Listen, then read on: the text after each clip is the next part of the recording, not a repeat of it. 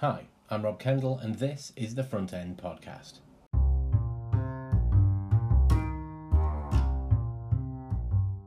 The Front End Podcast explores the ins and outs of life as a developer. We delve into challenging topics around modern day development and technology, including learning, professional growth, programming languages, frameworks, tools, techniques, UX, UI, careers, and so much more. Here we are on episode 10. I can't believe I'm 10 episodes in. Feels like I've been doing it a lot longer, but I think that's because I do it on like a 2-weekly schedule. I know some of these hip kids are doing it either every day or like twice a week or weekly, but I can't commit to that level of existence. And with me today is Scott Spence, the infamous Scott Spence of Twitterland. How are you doing? I'm very well, thank you, Rob. And I really do like the podcast, so thanks for having me on. No, thanks for coming on. It's great that people give up the time to it. Scott's going to talk to us today about kind of his journey into development as an experienced developer. He's going to tell us about the Jamstack, GraphQL, Gatsby, all these lovely things that he likes that I'm relatively new to, so I'm hoping I'm going to learn something as well. So yeah, I think we'll start off with how you got into development, because I'm always really interested in this, because mine is like being the most plain vanilla experience ever. It's like I built PCs and did infrastructure, and then I kind of just learned how to program. So it was almost like the full circle, but it was literally just IT programming, job done. Where some people have got these wacky, wild paths into it, where they're like, I used to train cats for the film industry, and now I decided to do JavaScript, and now I write GraphQL queries on a daily basis. And you're like, how did you get into this? So yeah, how did you get into development? Nothing as exciting as being a cat trainer. I mean, I've always been interested in computers from a very early age. I think our parents, we had the what's the Atari game system where you put the cartridges into. My older brother had one of those to begin with.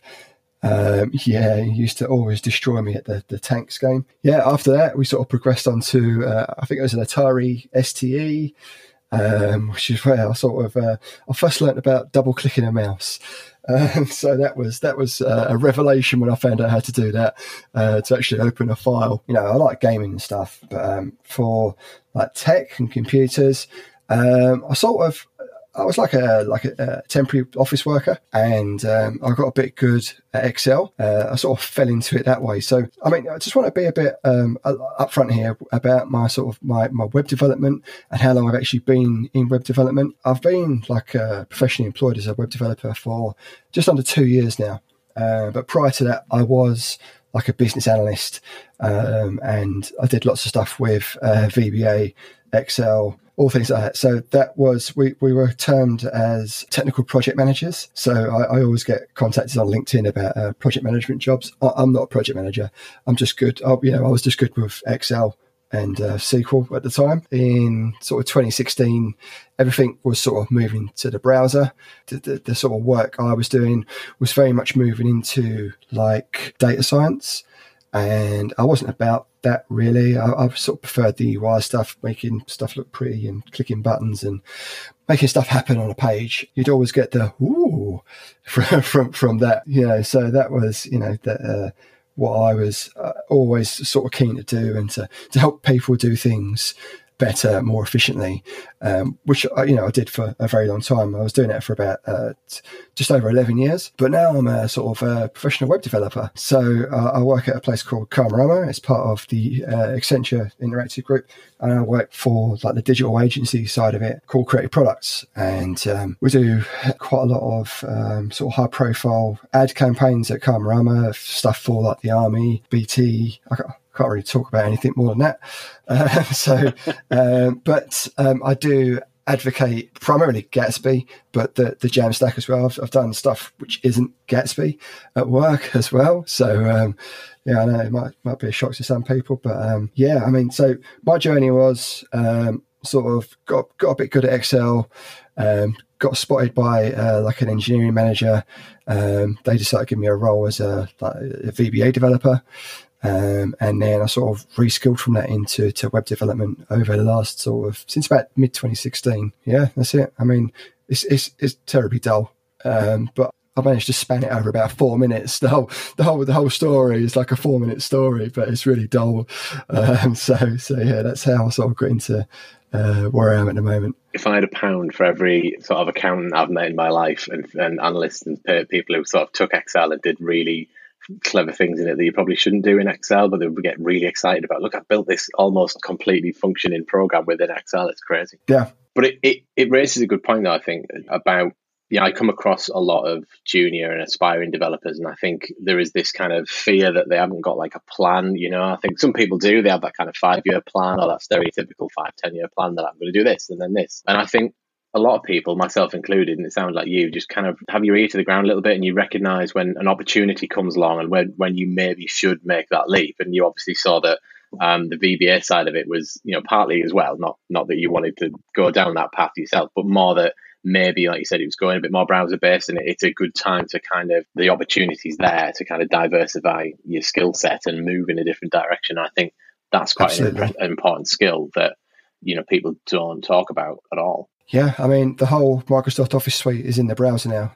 I'm not sure how many sort of organizations are moving down that path, but I'm guessing a lot of these large enterprise, financial organizations, they still run off of Excel, I'm sure of it, and they will be for a very long time still. So there's still a market in it, but it was something which, like you say, I thought everything's moving to the browser, so I think my skills should be moved, aligned with that as well.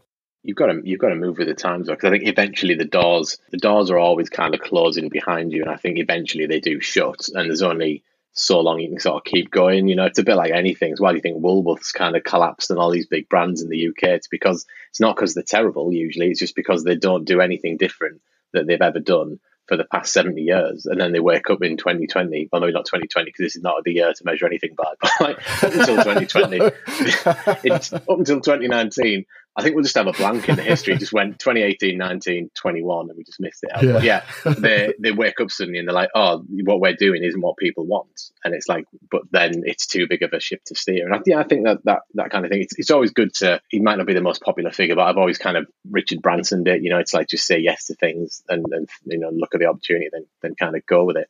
I love the fact that you work for a company called Karmarama. It's what a great name. It's a very great culture there. Really good culture.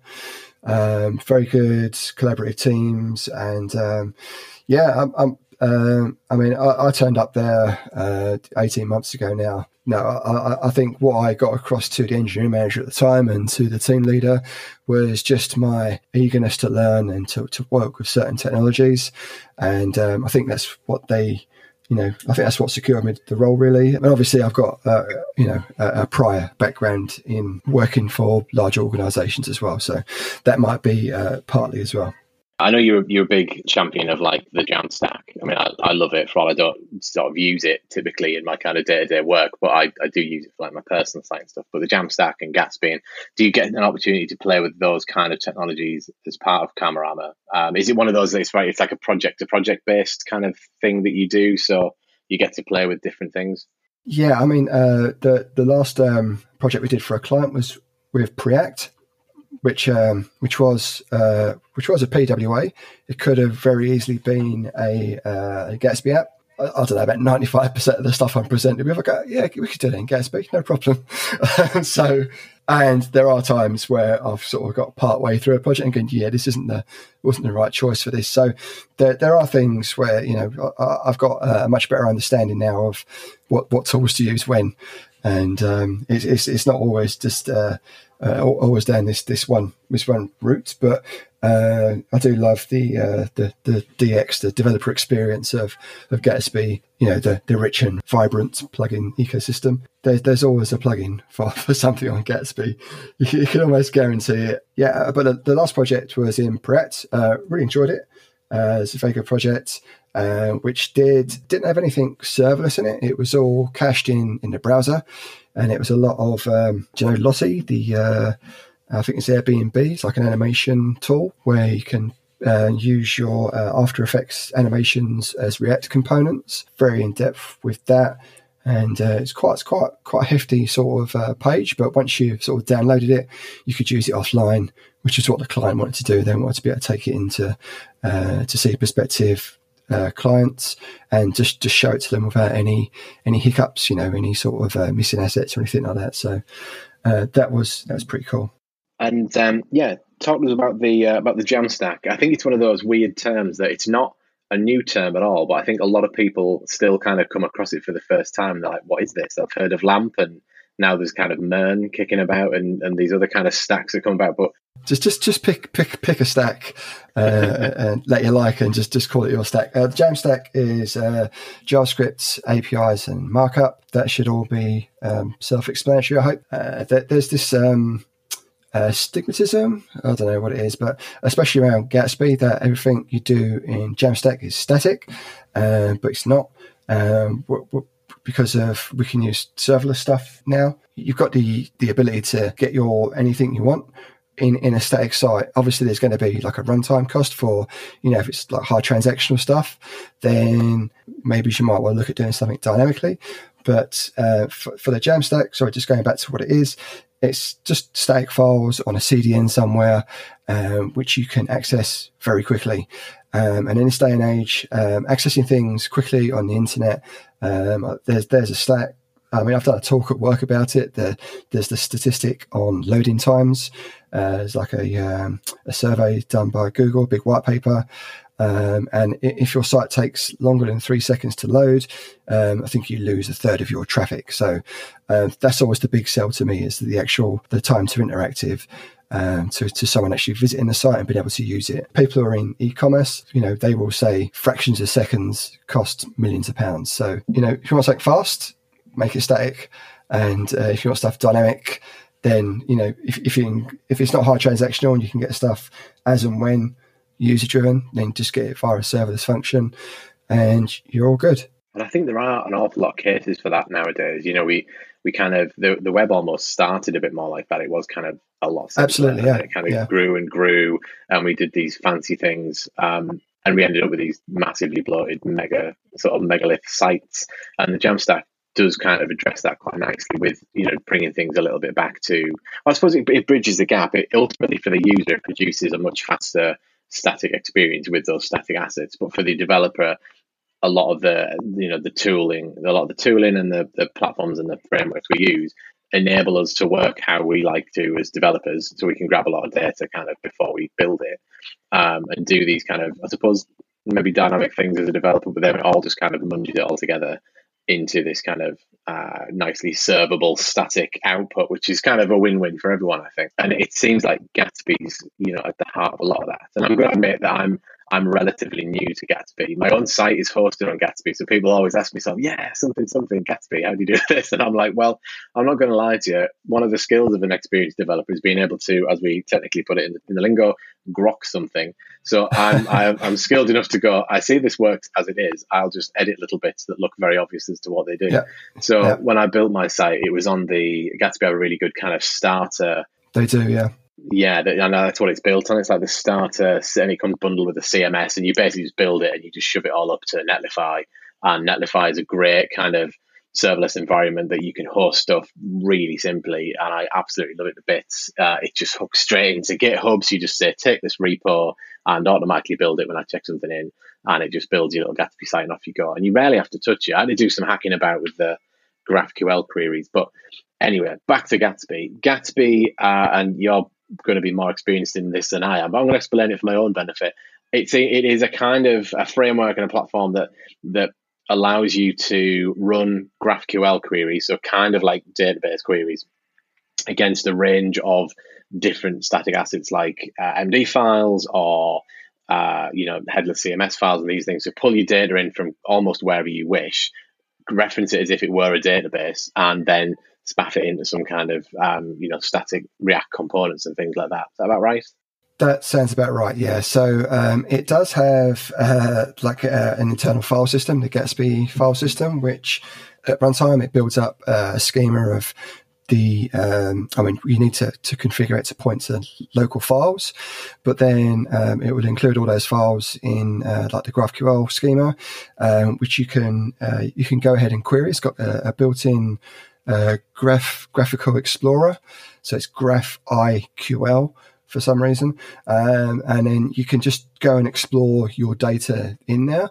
And then that, I find sort of helps shape your React components as well. So you go and you find what data you want, get it a la carte, just the fields you need, build up your sort of, it looks like a JSON object, and then you can use that to sort of flesh out your any component you're making for that data. Yeah, I mean, and for anything external outside of the Gatsby file system, then that would be like a plugin. So if you're using Contentful, there's a Gatsby source Contentful plugin. I should actually know what it's called because I'm currently working on a Gatsby Contentful CMS.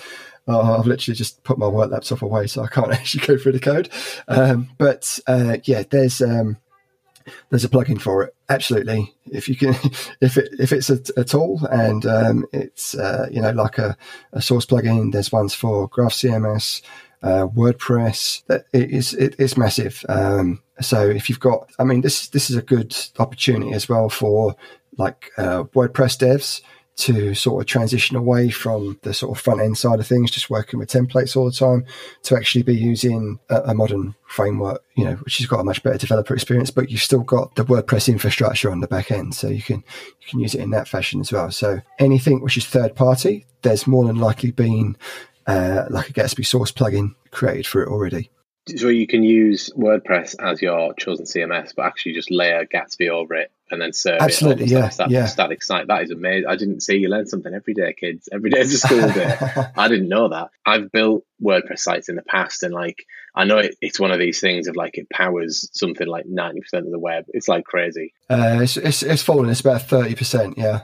It used to be. I'm exaggerating for comic effect, but it used to be. It was still really high. And 30%, really, if you're given the amount of websites, that's still quite a lot. Yep. But I've always found it, I don't know, maybe it's because I'm not, I don't have an affinity with PHP. I don't come from that background, but it's always been a bit clunky. And I don't know, it's really good until you kind of start putting plugins in that you kind of need, and then it slows it right down. And it comes back to that thing of, like you said, every page load, it's like, let me go off and run all my PHP and get stuff out of a database and bundle it up for you, then, sponge it back down to the browser, and you're like, yeah, it's heavy-handed. What I always get terrified about is just migrating. So if you want to go from development to staging to production, there's whole industries come up just in this data migration thing. I've always just found it baffling that you just got to get out this SQL tool and just rewrite all of the SQL in the database before you can move it. So that's super clunky, and I've never really been a fan of that. Yeah, we did something similar just recently. It was an old freelancing client, and the site, it was an e-commerce one that pretty much underpins their entire business, and it hadn't been updated for a while, just because it was one of them things they weren't willing to kind of go down that maintenance route. Yeah. So we were like, well, this could happen, and then eventually it's like, oh dear.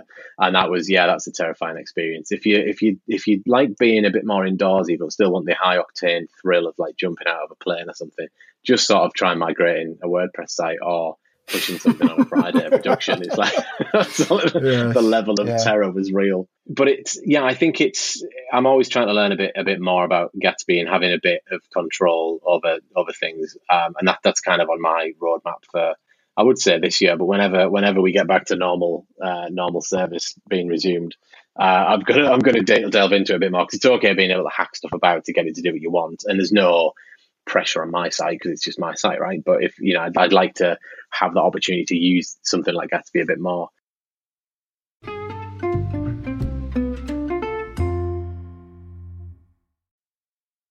Now, I get asked a lot again. I think it comes down to sort of juniors or people starting out, they get very overwhelmed, as it's very easy to do in our industry, with just the sheer amount of things to learn. And it's very much, right, I've done a bit of JavaScript, so I do React or Vue or some other stuff.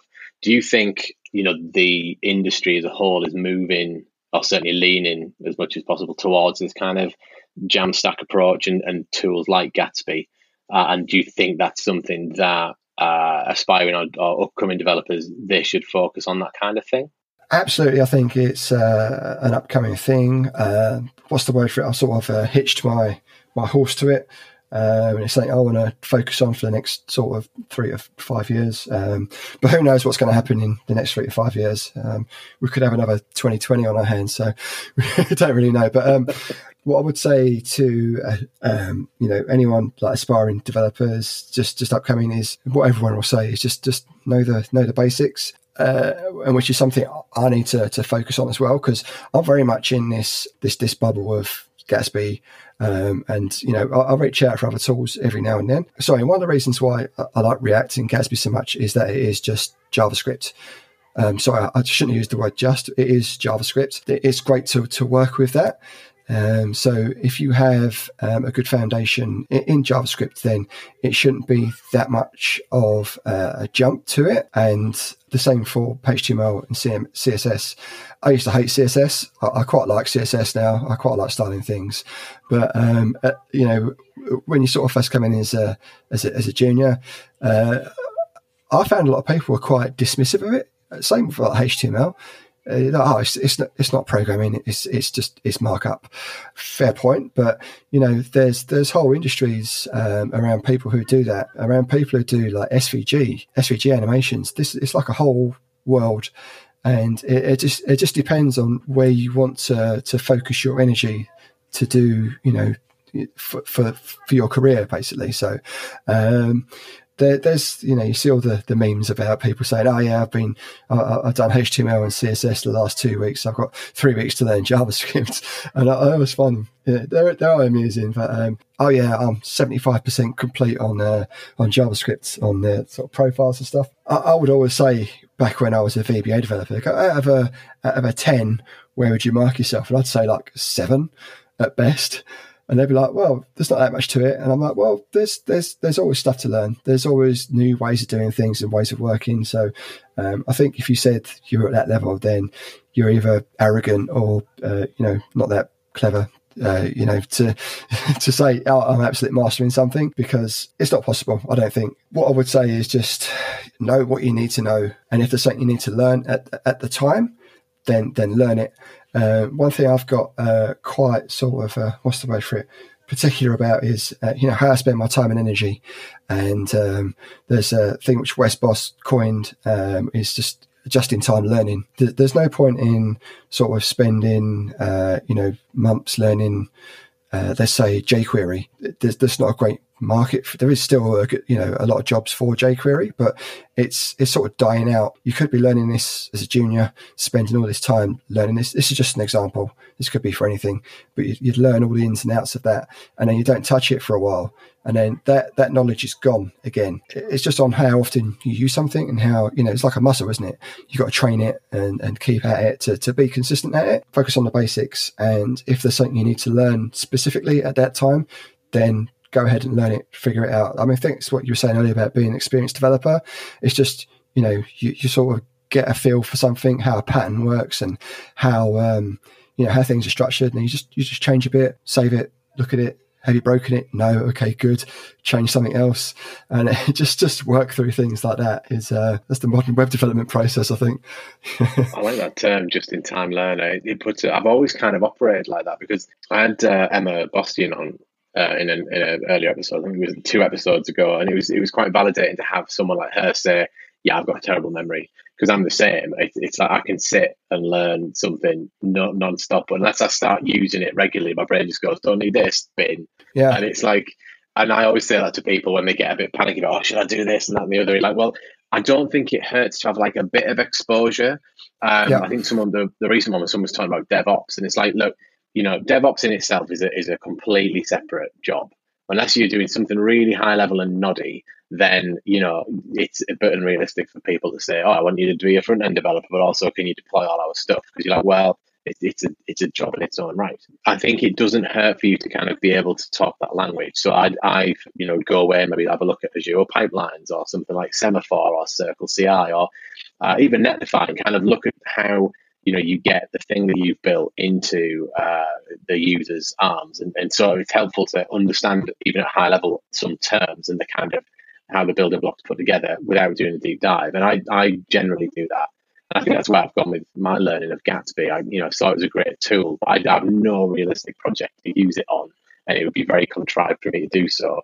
And the only reason it's worked for me is I had my own personal website that was moving off Ghost because it was a fortune and run on Linux servers and stuff. That I was like, I don't know about this. I'm going to leave it alone.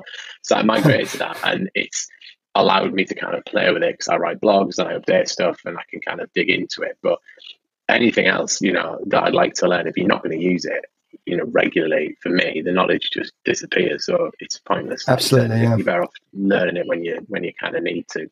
There's this thing called Zettelkasten. It's a German term for, I think it's like a German researcher. It's basically just having all of your notes somewhere where you can go and reference them.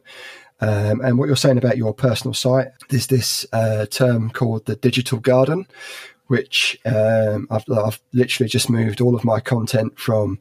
I had a blog called the localhost.blog or localhost.io, and I've recently moved it all from there just to scottspence.com. So it's all together, and it's my material. It's where I go, I put my notes for stuff. It's not like, I'm not like a blog house. I'm not, I don't publish things. I'm not like a book writer or anything like that. It's just something where, if there's an issue, I've come up against something and I've worked it out, I think that's good. I write that for future me, but I also write it for past me, sort of people in the same position as me. I think that's important, and you can always go back to it and reference it again. And I've also done something called cheat sheets.xyz, which was at the time was like my digital garden for like Git or Git commands, and but basically anything which I learned along the way, which was just like a one-liner, I'd sort of put it into this big, I think it was like a GitHub gist at the time, and then it moved into its own repo with just markdown files for each specific technology, and then guess what?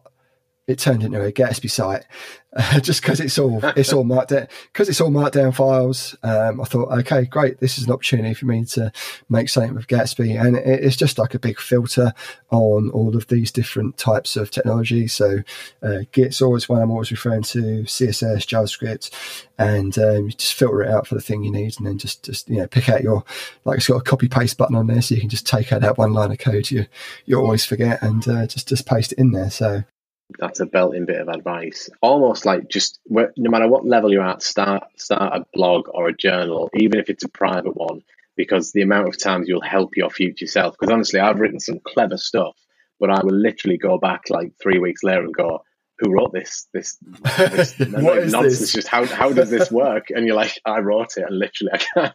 And it's not because it's complicated, it's just that's development. There's so many moving parts, and you come across familiar kind of problems, but because they're not frequent familiar problems, you kind of, how did I solve this? And this is why these ridiculous stories of people finding their own answer on Stack Overflow years later. They went, oh, thanks. So I think that's a great bit of advice. And there's a lot of people on Twitter that have come out of nowhere seemingly. And I think like Catalin Pitt's one of them. He's like one of these, it's not quite overnight, but overnight sort of Twitter sensations. And I think largely he's very popular because he's a very realistic, honest developer who's just kind of really catalogued his journey from not being a developer to kind of learning it, and on he goes. Then other people find that and go, oh, that could help me. And I think that's such a great bit of advice. Log what you're doing, people. Record it. Again, that's largely what I do. A lot of the stuff I've been writing lately has been infrequent but longer articles about sort of data handler patterns with Redux, because I thought this is really good what I'm writing, but I'll never remember it. I'm going to definitely want to use it later on.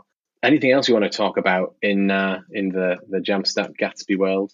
Jamstack, I think Gatsby is very aligned with that term now, along with, like you said, Netlify. Also, Vercel is a great platform for like Jamstack sites. They've got a great serverless platform. I use that for like the Open Graph images, like the little preview card you see on Twitter. And it's just a serverless function. You just put that together, stick it on Now SH, and then you got serverless images, Open Graph images for any sort of URL you pass to it. which is cool. There's also a bit of work still, like super beta. I think on the README on the site it says it's somewhere between Yeet and YOLO, but it looks very interesting. It's by a guy called Chris Biscardi, who you may or may not know. He's like one of the core contributors for MDX and Gatsby MDX, and it uses it's called Toast, and there's another part called Sector, and I think Toast uses Snowpack and ESM modules, so the sort of no bundle being shipped, and it looks like it's going to be very exciting.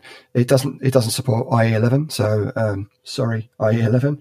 Not sorry, really, not sorry. But that looks really interesting. That's on the horizon, so that I'm very sort of keen to get a bit more involved with that and sort of start playing around with that. And there's also Snowpack, which I talked about as well. Other than that, no, I think I've already plugged cheatsheets.xyz and scottspence.com. My Twitter handle is SpenceS10 on Twitter. So that's all the plugs out of the way. Going to be my next question, G. I've got anything to plug? You're straight in there with the plugs. I love it. Absolutely, yeah. No, I'll listen to the podcast. So excellent, but I will. Are you going to listen to your own self? Yeah, but I don't think so. No, I kind of have to because I have to edit these things, but I generally don't listen to my own voice because I realise it sounds better in my head, but it's this awful kind of weird Middlesbrough twang that I've got to it. Yeah, no, I was agreeing with me, not saying you've got a. Didn't mean anything about your accent. I was just talking about listening to my own voice as well. Maybe I need to get a podcast voice. You know, like your mum has the phone voice when she used to speak. Yeah. A podcast voice. Start thinking maybe I can get it on. Model it on like James L. Jones or something. It's not a really rich, distinctive voice. No, thank you so much for coming on. It's always good to have other developers and get their perspective and see what they're up to. And I've learned something today about WordPress and Gatsby. So there you go. It's worth it, if nothing else, for that. That's why it's always helpful to talk to other people in the industry because you can just get outside your box and learn things. So no, thank you very much for coming on. I'll ask you the same as everyone else if send us over anything you want to link to, and I'll stick it in the show notes so people can just access it. And yeah, thank you very much, and I shall see you about the Twitterverse. Absolutely. Have a great rest of your evening. Cheers. Thanks, Rob. Bye bye.